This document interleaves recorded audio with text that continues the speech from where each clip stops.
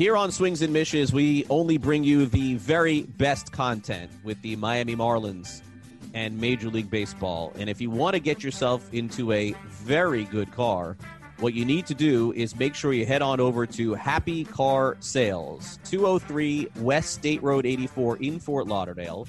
And the phone number is 954-800-2449. I have been buying cars personally from Louis, the owner, for more than a decade. And he wants me to let you know that whether or not you have good credit, bad credit, or no credit whatsoever, it simply doesn't matter. He's got his full inventory online at happycarsflorida.com, and all of the financing is done in-house. Again, it is happycarsflorida.com, 203 West State Road 84 in Fort Lauderdale, and Louis' phone number is 954-800-2449. If the car that you want is not in his inventory, he will get it for you. happycarsflorida.com, 954-800-2449. Hello, baseball fans, and welcome back to another episode of Swings and Mishes here on a lovely Thursday morning. I am your producer, Jeremy Taché, and as always, Craig Mish joins me to talk all things Marlins, and we actually have some really positive stuff in regards to the Major League team. As of yesterday, we all were informed that Miguel Rojas will be extending with the Miami Marlins. So, Craig, I would love to know your first thoughts on the Marlins locking in their shortstop, a player who has overachieved this season, I think, by all measures, and is a great clubhouse guy. I would love to know your thoughts on the Miguel Rojas extension. Yeah, I think that for the individual, this is really nice because Miguel Rojas has really, as a baseball player, become somebody that was more than an extra player. No one could have anticipated, and I believe this is his third organization that he's played in. And as I said last night on social media, it is fantastic for him because when you think about what he has come from, living in Venezuela and just trying to make it as a big league player, being able to get an extension where I believe it was John Heyman has some of the reported numbers of being approximately $6 million for next year and then an additional $6 million the following year. Let's put that in perspective for somebody like Miguel Rojas, who easily 2 or 3 years ago could have been envisioning himself maybe on a minimum contract, a non-tender, and being out of the league. I mean, that was certainly a possibility. You never would have thought that this would have happened. And now the way that I see it is Miguel Rojas is set for his life. Yep. He's set with his family for life. He is someone that throw away all of the money that he's made to this point, and you don't do that. $12 million. Miguel Rojas is going to live a fantastic life for him and his family, and living in Western Broward County. Congratulations, man. Like that's the way that I see this, no matter what happens with him the rest of his career, whether he's great or whether he's average or whether he's an extra guy or whether he's a starter. And so I look at, in this case, particularly more as a high five for the individual because of how hard he's worked, and now adding an extra $6 million of guaranteed money to his life, to his career. It is so well-deserved and so well-earned. And with the Marlins basically rewarding a player, in this case, for someone that exemplifies what they want him to be. Yep. It does not guarantee, by the way, Rojas will be here even in 2 years, because you know how things work. Players could certainly be traded. I don't know that will or won't happen for him. But what it does ensure, I think, that it puts Miguel Rojas on the 2020 Marlins. I mean, I would find it very hard to believe that they're going to extend him and then trade him immediately. I don't think that this is the old Jeffrey Loria way of doing things. Right. I would guess that he will be here, so that is great. From the Marlins' point of view, as I said last night, I mean, let's hold off on a little parade here, okay? Miguel Rojas is well worth the $6 million that he's going to be paid in a couple of years. You know, going through arbitration, this is the going cost of players in the big leagues. And so while it is great for Rojas, I'm certainly not looking at this as a Brian Anderson extension or the signing of a Jose Abreu or giving a player a multi-year contract. So, yeah, it's nice and it's cool, but I'm going to stop at that. until I see some real money being spent outside of the players that are really on this team. And speaking of which, in terms of Brian Anderson, I know this is being discussed, or it's going to be brought up because everybody wants to see him extended. There's no extension right now at all for Brian Anderson. Whether or not they've discussed it, I'll leave that to everyone who is listening. There is nothing close. There is nothing imminent. And I don't anticipate an Anderson extension happening, at least in the immediate future. Whether that changes or not, certainly could happen. Brian Anderson is a really good player.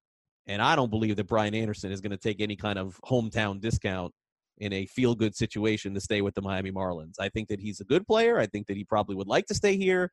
But I believe also that this is a player that's going to want to be paid properly. And if the Marlins do decide to step up and pay him, yeah, then they'll sign him to a long-term extension. But, Jeremy, I can tell you that as of right now, that's not in the conversation. But great for Miguel Rojas. Congratulations again to him to show not just Major League Baseball players, but kids like my own son, who's a fan of Miguel Rojas, that you can work real hard at something and live out your dream, accomplish your dream, and take care of your family for the rest of your life. So I wanted to make sure that I said that, because I think that, to me, is the underlying factor beyond all of this. A great, great message for kids, a great message for players coming from high school ball and even from other countries to the United States. If you work real hard and you have a great attitude and you put your best foot forward every single day, you can be rewarded like this. And I think that's what it says to me. Yeah, Miggy Rowe has been nothing but class this entire rebuild from the moment he showed up with the Miami Marlins. And as a young media member, he's gone out of his way to make, I've noticed, not just myself, but any other young media member, any new media member that's covered the Marlins, he's gone out of his way to make them feel comfortable. He's always the guy that when there's a losing streak or a tough loss, etc., he's the guy that steps up and says, come ask me the questions, when the media's in the room post game, to make sure that the rest of his teammates can feel comfortable, that they can process a loss or even a win. He can be the guy to come in and say, this is what we're about. So you're right. In terms of the person, I can't think of a better person to be rewarded with a contract like this that will set him up going forward. Yeah, Jeremy, he's a fantastic person, a fantastic father, a fantastic player. It is well deserved for him. Mm-hmm. It was, Cody Ross was like this too, Jeremy. Right. Cody Ross was not winning you 90 games though. Okay. Right. So that's the situation here. You should be excited for the individual and the player. But as we close in on the Marlins losing 105 games or 110 games or whatever it is, let's also keep the perspective here as to what needs to be done for 2020. Right. This team has lost a lot of games in the second half of the season. A lot. The games have been virtually unwatchable in a lot of situations. And so calling it fairly and calling it honestly, we have to look at it from both sides. And we start this podcast off, and we are going to have an overwhelmingly positive podcast here coming up with the interview that we're going to do and what we're going to discuss here in terms of the instructional league. But we also have to very much keep perspective and keep eyes on the prize here, which is you're going into 2020 now, and there needs to be some serious on-field talent upgrades on this team in order to even be slightly competitive next year. I don't think this market is going to allow another 100-loss season. At least I hope they will not allow this club and this franchise another 100-loss season. I don't know what the perspective is, but thankfully on Friday, if you're listening to this podcast on Thursday or Friday morning, thankfully on Friday, Marlins Chief Operating Officer Derek Jeter, who I've said before and I'll say again, he and the owner of the team as well, Bruce Sherman, I think they've done a very good job. I think that arguably the path that they've chosen is as good a path as I've ever seen for this franchise. And I would say that they've done a very good job. There's only been one deviation on this path since they've started. And I've said it over and I'll say it again. There's been no deviation in their plan and their program. The only one was firing Chip Bowers. That was the only thing to me. And I'm not saying that was right or wrong. I just don't know really what happened there. Right. Because this was a guy that they brought in a year ago. When we do our season recap, that's the thing that I'll circle, because I'm just not sure how that ends up happening. But other than that, every single thing that they've had, that the path that they've set, as they've stayed right on it, they've been patient, they've done everything they've said, brought in Posada. Like I'm a fan of what they've done, but they still have a lot of work to do this offseason, and it's a big offseason for them. Not as big as it will be in 2020 to 2021, but if this organization thinks that they can put that product again on the field like they had this year in 2020, you cannot expect this fan base to be as patient as they have been. And I give the fans a lot of credit. They've been passionate, but they've been patient. You can't ask them to do this 3 years in a row like this, losing 90-plus games. The product has to be better next year. Yeah, and you mentioned, the big league team has continued to struggle. They've lost the last 2 series. At least they won games in each of those series since we last did our podcast. Congratulations. But the last chance to go out and see whatever you're going to see from the Miami Marlins the rest of the year is this weekend. They do have one more home series, but so if you do want to get out to the park and see these players and this formation of this team one last time, you can do so this weekend. Craig and I will both be out there at different points throughout the weekend. But one thing you did get a chance to do this week at Marlins Park, Craig, was be there for the Instructional League. And could you maybe recap what happened there? Sure. In Instructs and maybe any extra information that you have? Yeah, that I've been 2 years in a row now to Marlins Park. They've brought the Instructional League kids, arguably a lot of their younger best prospects, because the other ones are in the Arizona Fall League. And so, certainly you guys can follow that online. There are people covering that, and I will not be attending that, but that's a nice little glimpse of the view as to some players who are out there, like Nick Neidert, Jeter Encarnacion, and some of the higher end talent that the Marlins have that are closer to getting to the big leagues. And I think that the Arizona Fall League is always a very positive thing to have players in. So we'll follow along with that as we go here on the podcast. But when you have an event in South Florida, like the one that they had the other day, I thought it would be important for me to at least go and kind of see who thinks what about certain players. And so therefore, DJ Svihlik, who drafted or was at least engineering and drafting a lot of these players, and then, of course, Jazz Chisholm, who they traded for, and Jesus Sanchez, who they traded for. Those guys were all on display. So, unfortunately, I was not able to stay for the game. And being the father that I am, Little League, and being involved in my kids' lives, it's important for me to pick up my kids at school every day if I can, if I don't drop them off at school. So maybe I'm giving out too much information here on the podcast. But I was there for the pregame. I was there for the batting practice. And I think that hearing from DJ Svihlik, who to me, in terms of hires by Marlins Chief Operating Officer Derek Jeter and Vice President Gary Denbo, I think that DJ Svihlik I put at the top because of interviews like you'll hear, not just a great interview, but somebody who is just so passionate about what he does. And I think that you guys will really enjoy this because you're going to learn something. Interviews are great and they're fun and we have players on, but do you really learn anything in those interviews? Sometimes you don't. Sometimes they're just filler. We have Martin Prado on. You learn a lot. It's a great interview. This is a really good interview. You're going to get to hear a lot about how the Marlins view and how they think things are going to go in the future. But another takeaway of something that I don't think that you are going to hear in the interview, and it was brought up to me, separately, is just how the Marlins feel that they have maybe their best pick in the entire draft based on where they took them ends up being Peyton Burdick. And I think that's the name that everyone needs to circle and understand that you may be looking at a very special player that they got in this draft in the mid to later rounds. So I want to emphasize that look, that doesn't take anything away from J.J. Bleday. It doesn't take anything away from Cameron Meisner or Nasim Nunez, who looks like he could be an elite defender there. Evan Fitterer, Makma. We've been over all of these names and these players before in the draft. And J.D. Orr, who's been great too. But this kid from Wright State, Peyton Burdick, needs to be on everybody's radar as someone that the Marlins think very highly of and may end up being the best pick for value where they got him in the draft. He has been fantastic for them, both in the single A level, and I think that you're going to see him in Jupiter very quickly. I think you'll see him in Double A, and do not discount this name from being a starting outfielder for the Miami Marlins in 2021. So I wanted to make sure that before we get into this interview that I mentioned that.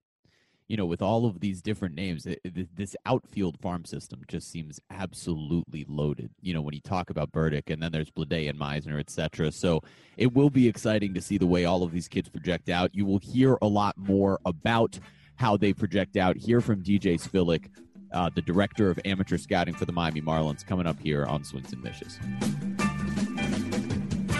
And here on Swings and Mishes, we bring in the Marlins director of amateur scouting, DJ Svihlik, and DJ in South Florida to watch some of the kids that were drafted by the Marlins in an instructional game earlier this week, and then he'll spend some time in Jupiter with the scouting department. DJ, thanks so much for spending a few minutes with me. Appreciate it. Thank you. It's exciting to be here, Craig.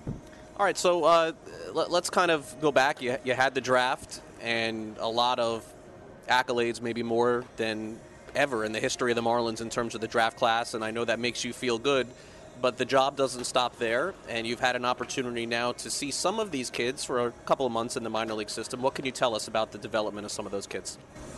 Yeah, absolutely. It was a really exciting year for us this year. Obviously, it was our first draft as a department, so you're intrigued and excited to see how those players are going to go out and play, and I think, generally speaking, the feedback was really strong. You try to stay connected to the player development department. Once those players enter the system, the coaches know the players a lot of times better than we ever knew them. We do our best to get to know these kids, but there's a lot of obstacles to that over the course of a scouting season. You have 30 teams trying to get to know these players, so being engaged with our coaches, being connected to our coaches, and getting feedback from them. And one of the things we're really excited about is, and this goes from the very, very top of the draft all the way down through some of the lower rounds, the players came out and they competed really hard. That was the general feedback from the coaches, and that's all you can ask of these kids. It's a long year for most of them. It's a rude awakening for a lot of them, for the young high school players that show up and see this competition level for the first time. So all you can ask is they go out and they compete really hard, and they show up with some of the talents and the tools that you said they were going to show up with. And I would say for the most part they did. I would say, DJ, it's probably fair from an outsider's perspective. A lot of the people listening to this podcast are very familiar with all of the Marlins.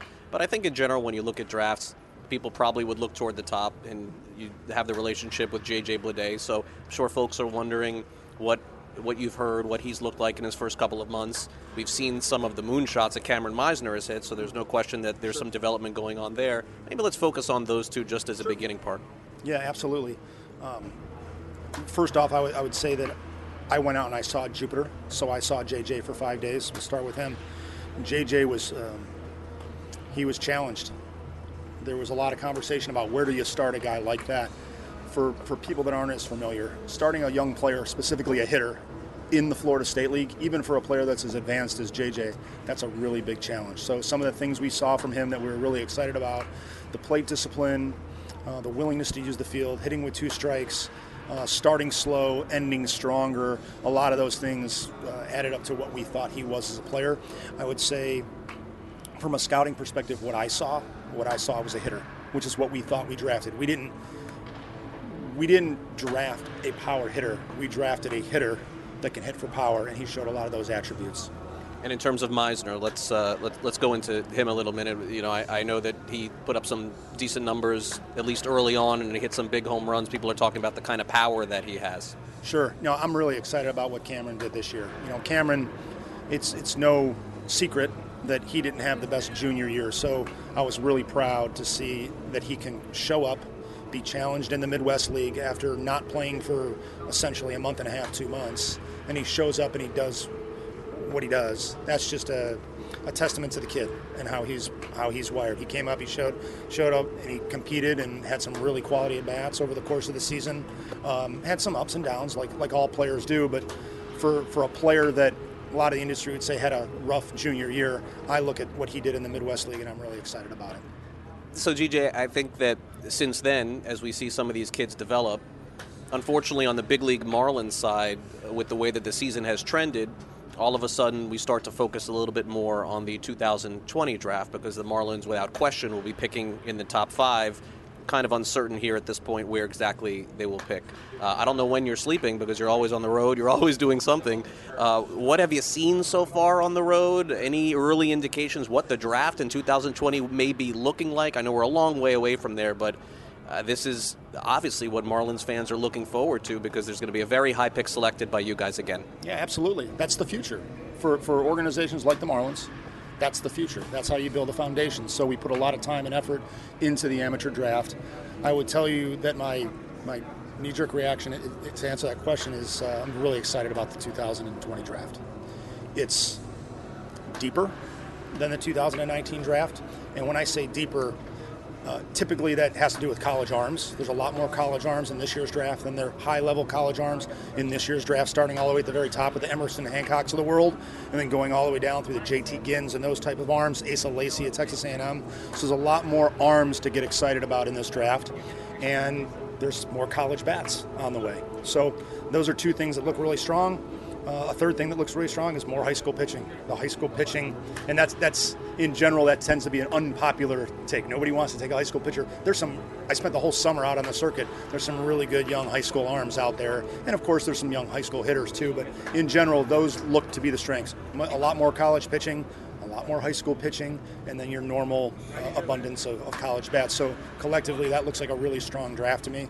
I spent all of June, July, and August sorting through that and organizing it, and here we're compiling all of our information now and looking at the specifics of who might be a fit for us, and not just at our first pick, but over the course of the next two or three picks. So there are some notorious funny stories about how they can't get you to take a day off, they can't get you to sleep, and without getting in detail each event and where it was, give me a kind of brief 1 minute or 2 minute synopsis of, since I saw you last here about a month, maybe 2 months ago, all these places that you've been and what you've seen. I'm not the only one that's done this. Our entire CrossCheck group has done it. A lot of other organizations do this, but if I can run you through July 27th to August 27th, it's 8 a.m. in the morning, 9 o'clock at night, shut it down for 30 straight days. And you don't sleep. You don't sleep and you don't take time off. But the reason that's so important is that's the most competitive time of the summer.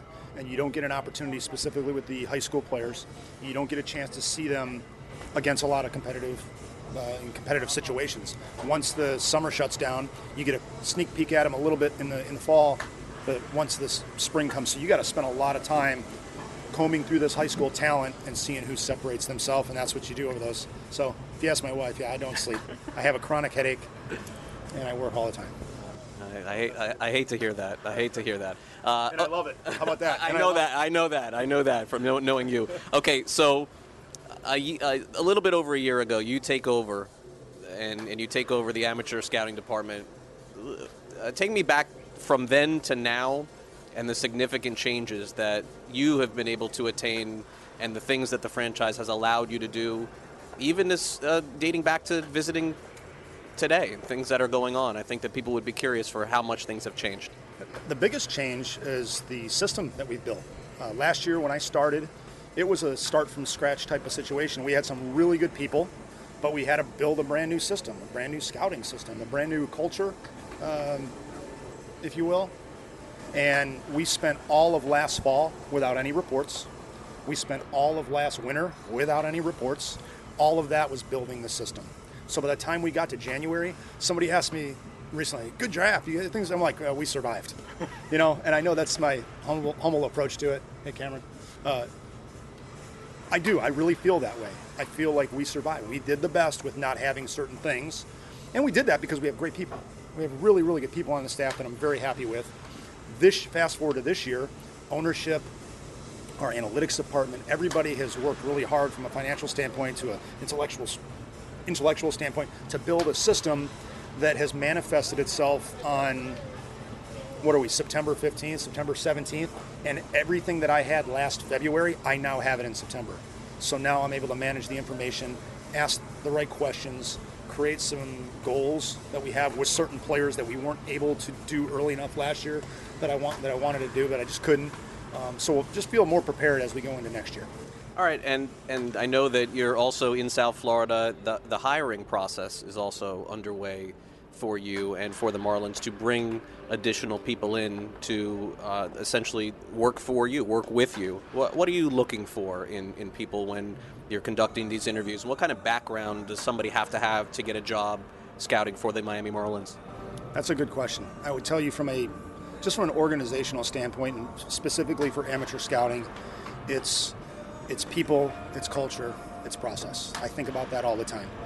The other two things are going to be very, very difficult if you don't have the right people. So who are those people? To answer your question, passionate, just like we talk about with players. Passionate, growth mindsets, hardworking, resilient communicators. Those are the types of people we want. Obviously, there's a prerequisite. We'd like them to have a baseball background. Some guys have played.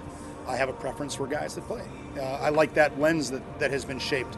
But that's not to say that's an end-all.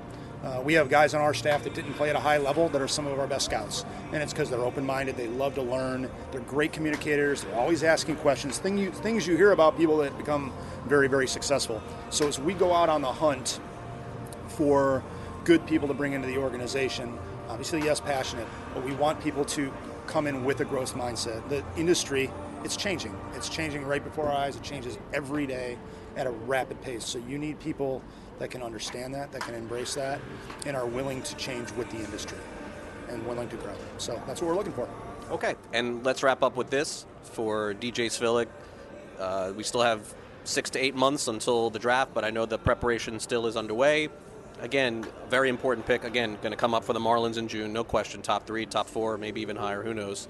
What goes on for fans that are listening now until really the heat of the season starts next summer?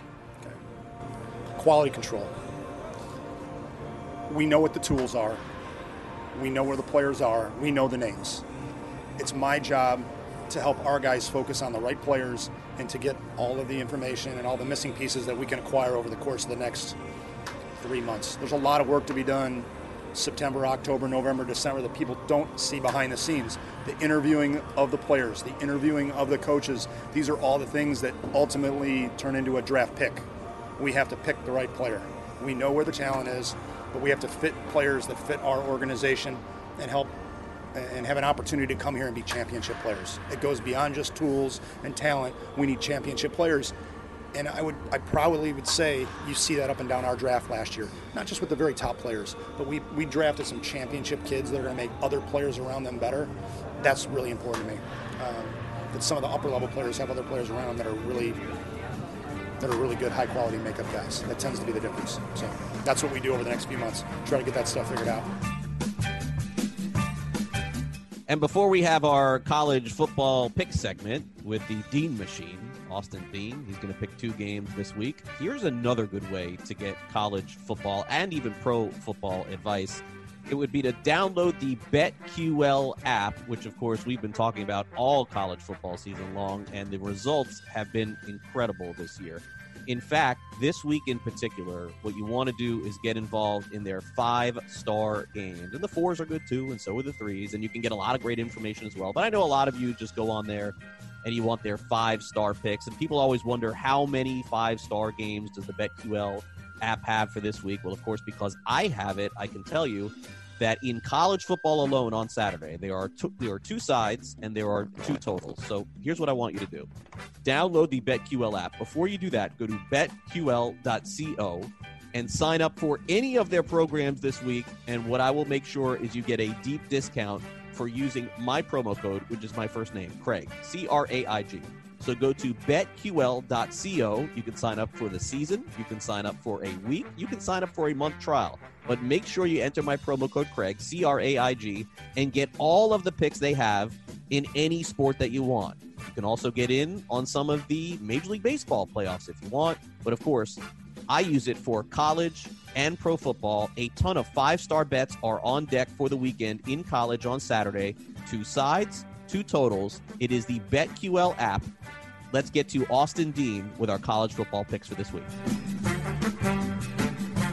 And here on Swings and Mishes, what we do is we bring you not just inside baseball, but also inside of college football. And speaking of red hot, I mean, not only can he pick the right games on our show, but the hottest hitter right now on the Miami Marlins is none other than the Dean Machine, Austin Dean, on base percentage around .450, just clobbering the ball in Arizona. So we'll see if your hot hitting can turn into some hot picking in college football. Austin, you ready to roll here with the games this week?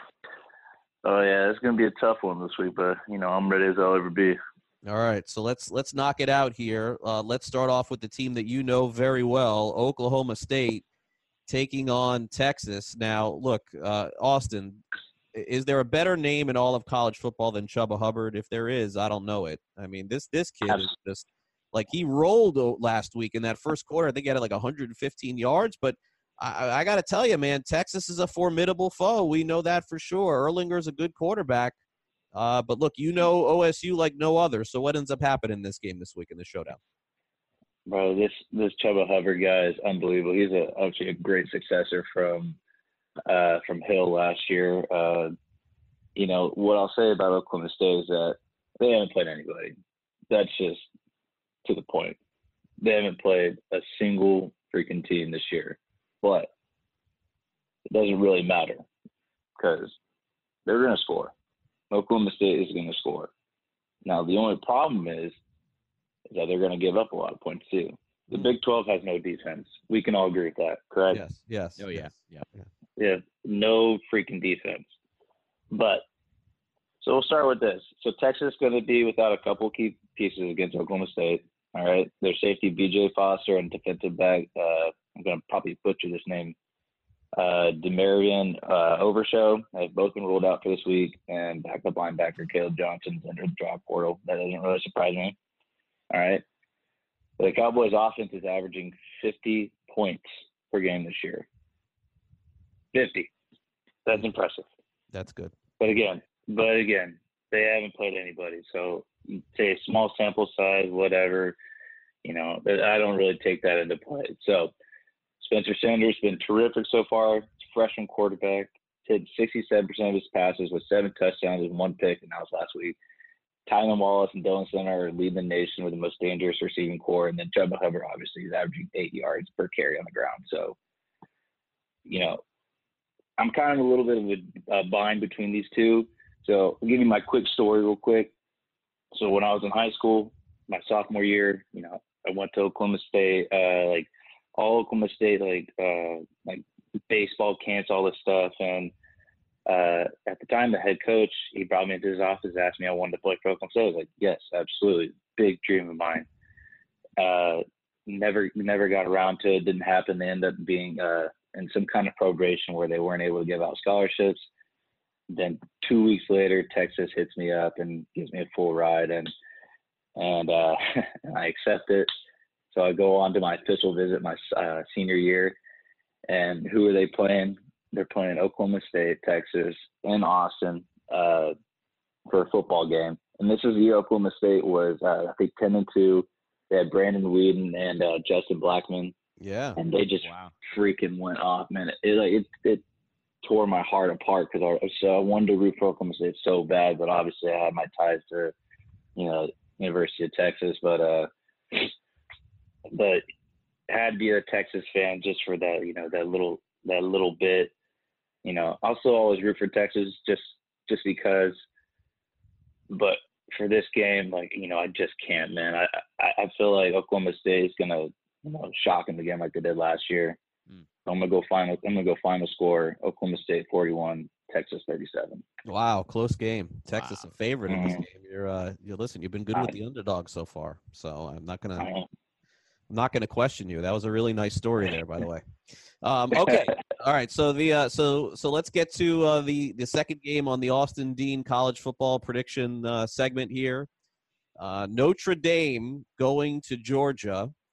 What's happened here, Austin, with Notre Dame is that after the way that they looked in the playoff last year, the faith is basically gone all over the country. That's it. Like, people are just not willing to give Notre Dame a chance against Georgia. But why would you, though? You should. You really can't. You really can't. After the way they looked last year, yeah.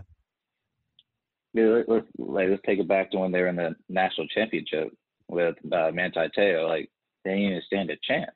No. I don't know what happened. I mean, it seems like they just get all this public love and this voting love, and then they actually play a team and get whacked. So, I feel like the only chance they'll ever even succeed in college football is when they actually join a conference up. I know they have like some kind of deal with the ACC because they're in the ACC with everything else besides college football. And they have to play X amount of games against ACC teams. But I feel like once they actually get into a conference and then like get in the SEC or get in some kind of Power 5 conference and somewhat compete, maybe they can be some kind of like talk in the world. But I'm just so out on Notre Dame. I've always have been. I don't understand why they always get the love they do and they're always ranked in the top 10. Like we know they don't stand a chance. We really do. They don't stand a chance against Georgia. That's just my biggest belief. I mean, let's see. They played Louisville. Okay. They played New Mexico. Okay. Where's the competition?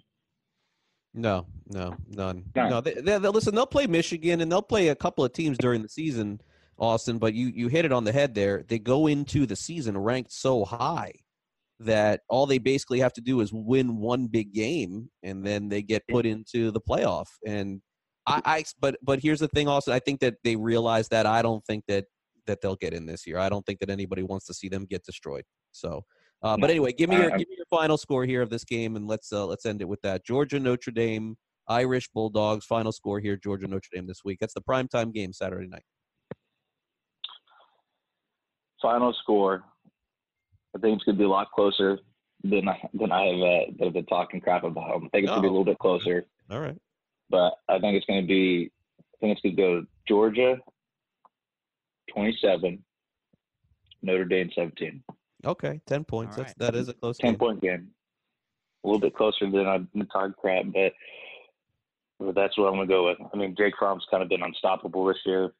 I think he's going to score. They're going to score early, and then I think the Irish secondary is going to stop them a little bit. But again, I don't see Notre Dame winning this game whatsoever. All right. Well, Austin, enjoy the homestand back in South Florida this weekend with the Marlins back in town for sure. We'll see you at the ballpark, and we'll catch up with you again next week here on Swings and Mishes. Thanks again. Thanks, guys. Appreciate it. If you decide that you want to get down on any college or pro football games this weekend, especially those huge games Saturday night, whatever games that you want to get in on, Sunday night, Monday night, a ton of options, in-game wagering. BetDSI is your place to do it. Don't forget to use my promo code SWINGS101. That's SWINGS 101. Get yourself a deposit bonus of up to $1,500 with your first deposit. That's right. You put in $1,000, they give you another $1,000 in bonus money. That's the BetDSI Swings 101 is my promo code. So many great options to wager on this weekend. Make sure you take advantage of it and use my promo code SWINGS101 to get that deposit bonus. They have phenomenal customer service and fast payouts. They've been in business for a very long time. Again, that is BetDSI and my promo code to get you that deposit bonus of SWINGS101.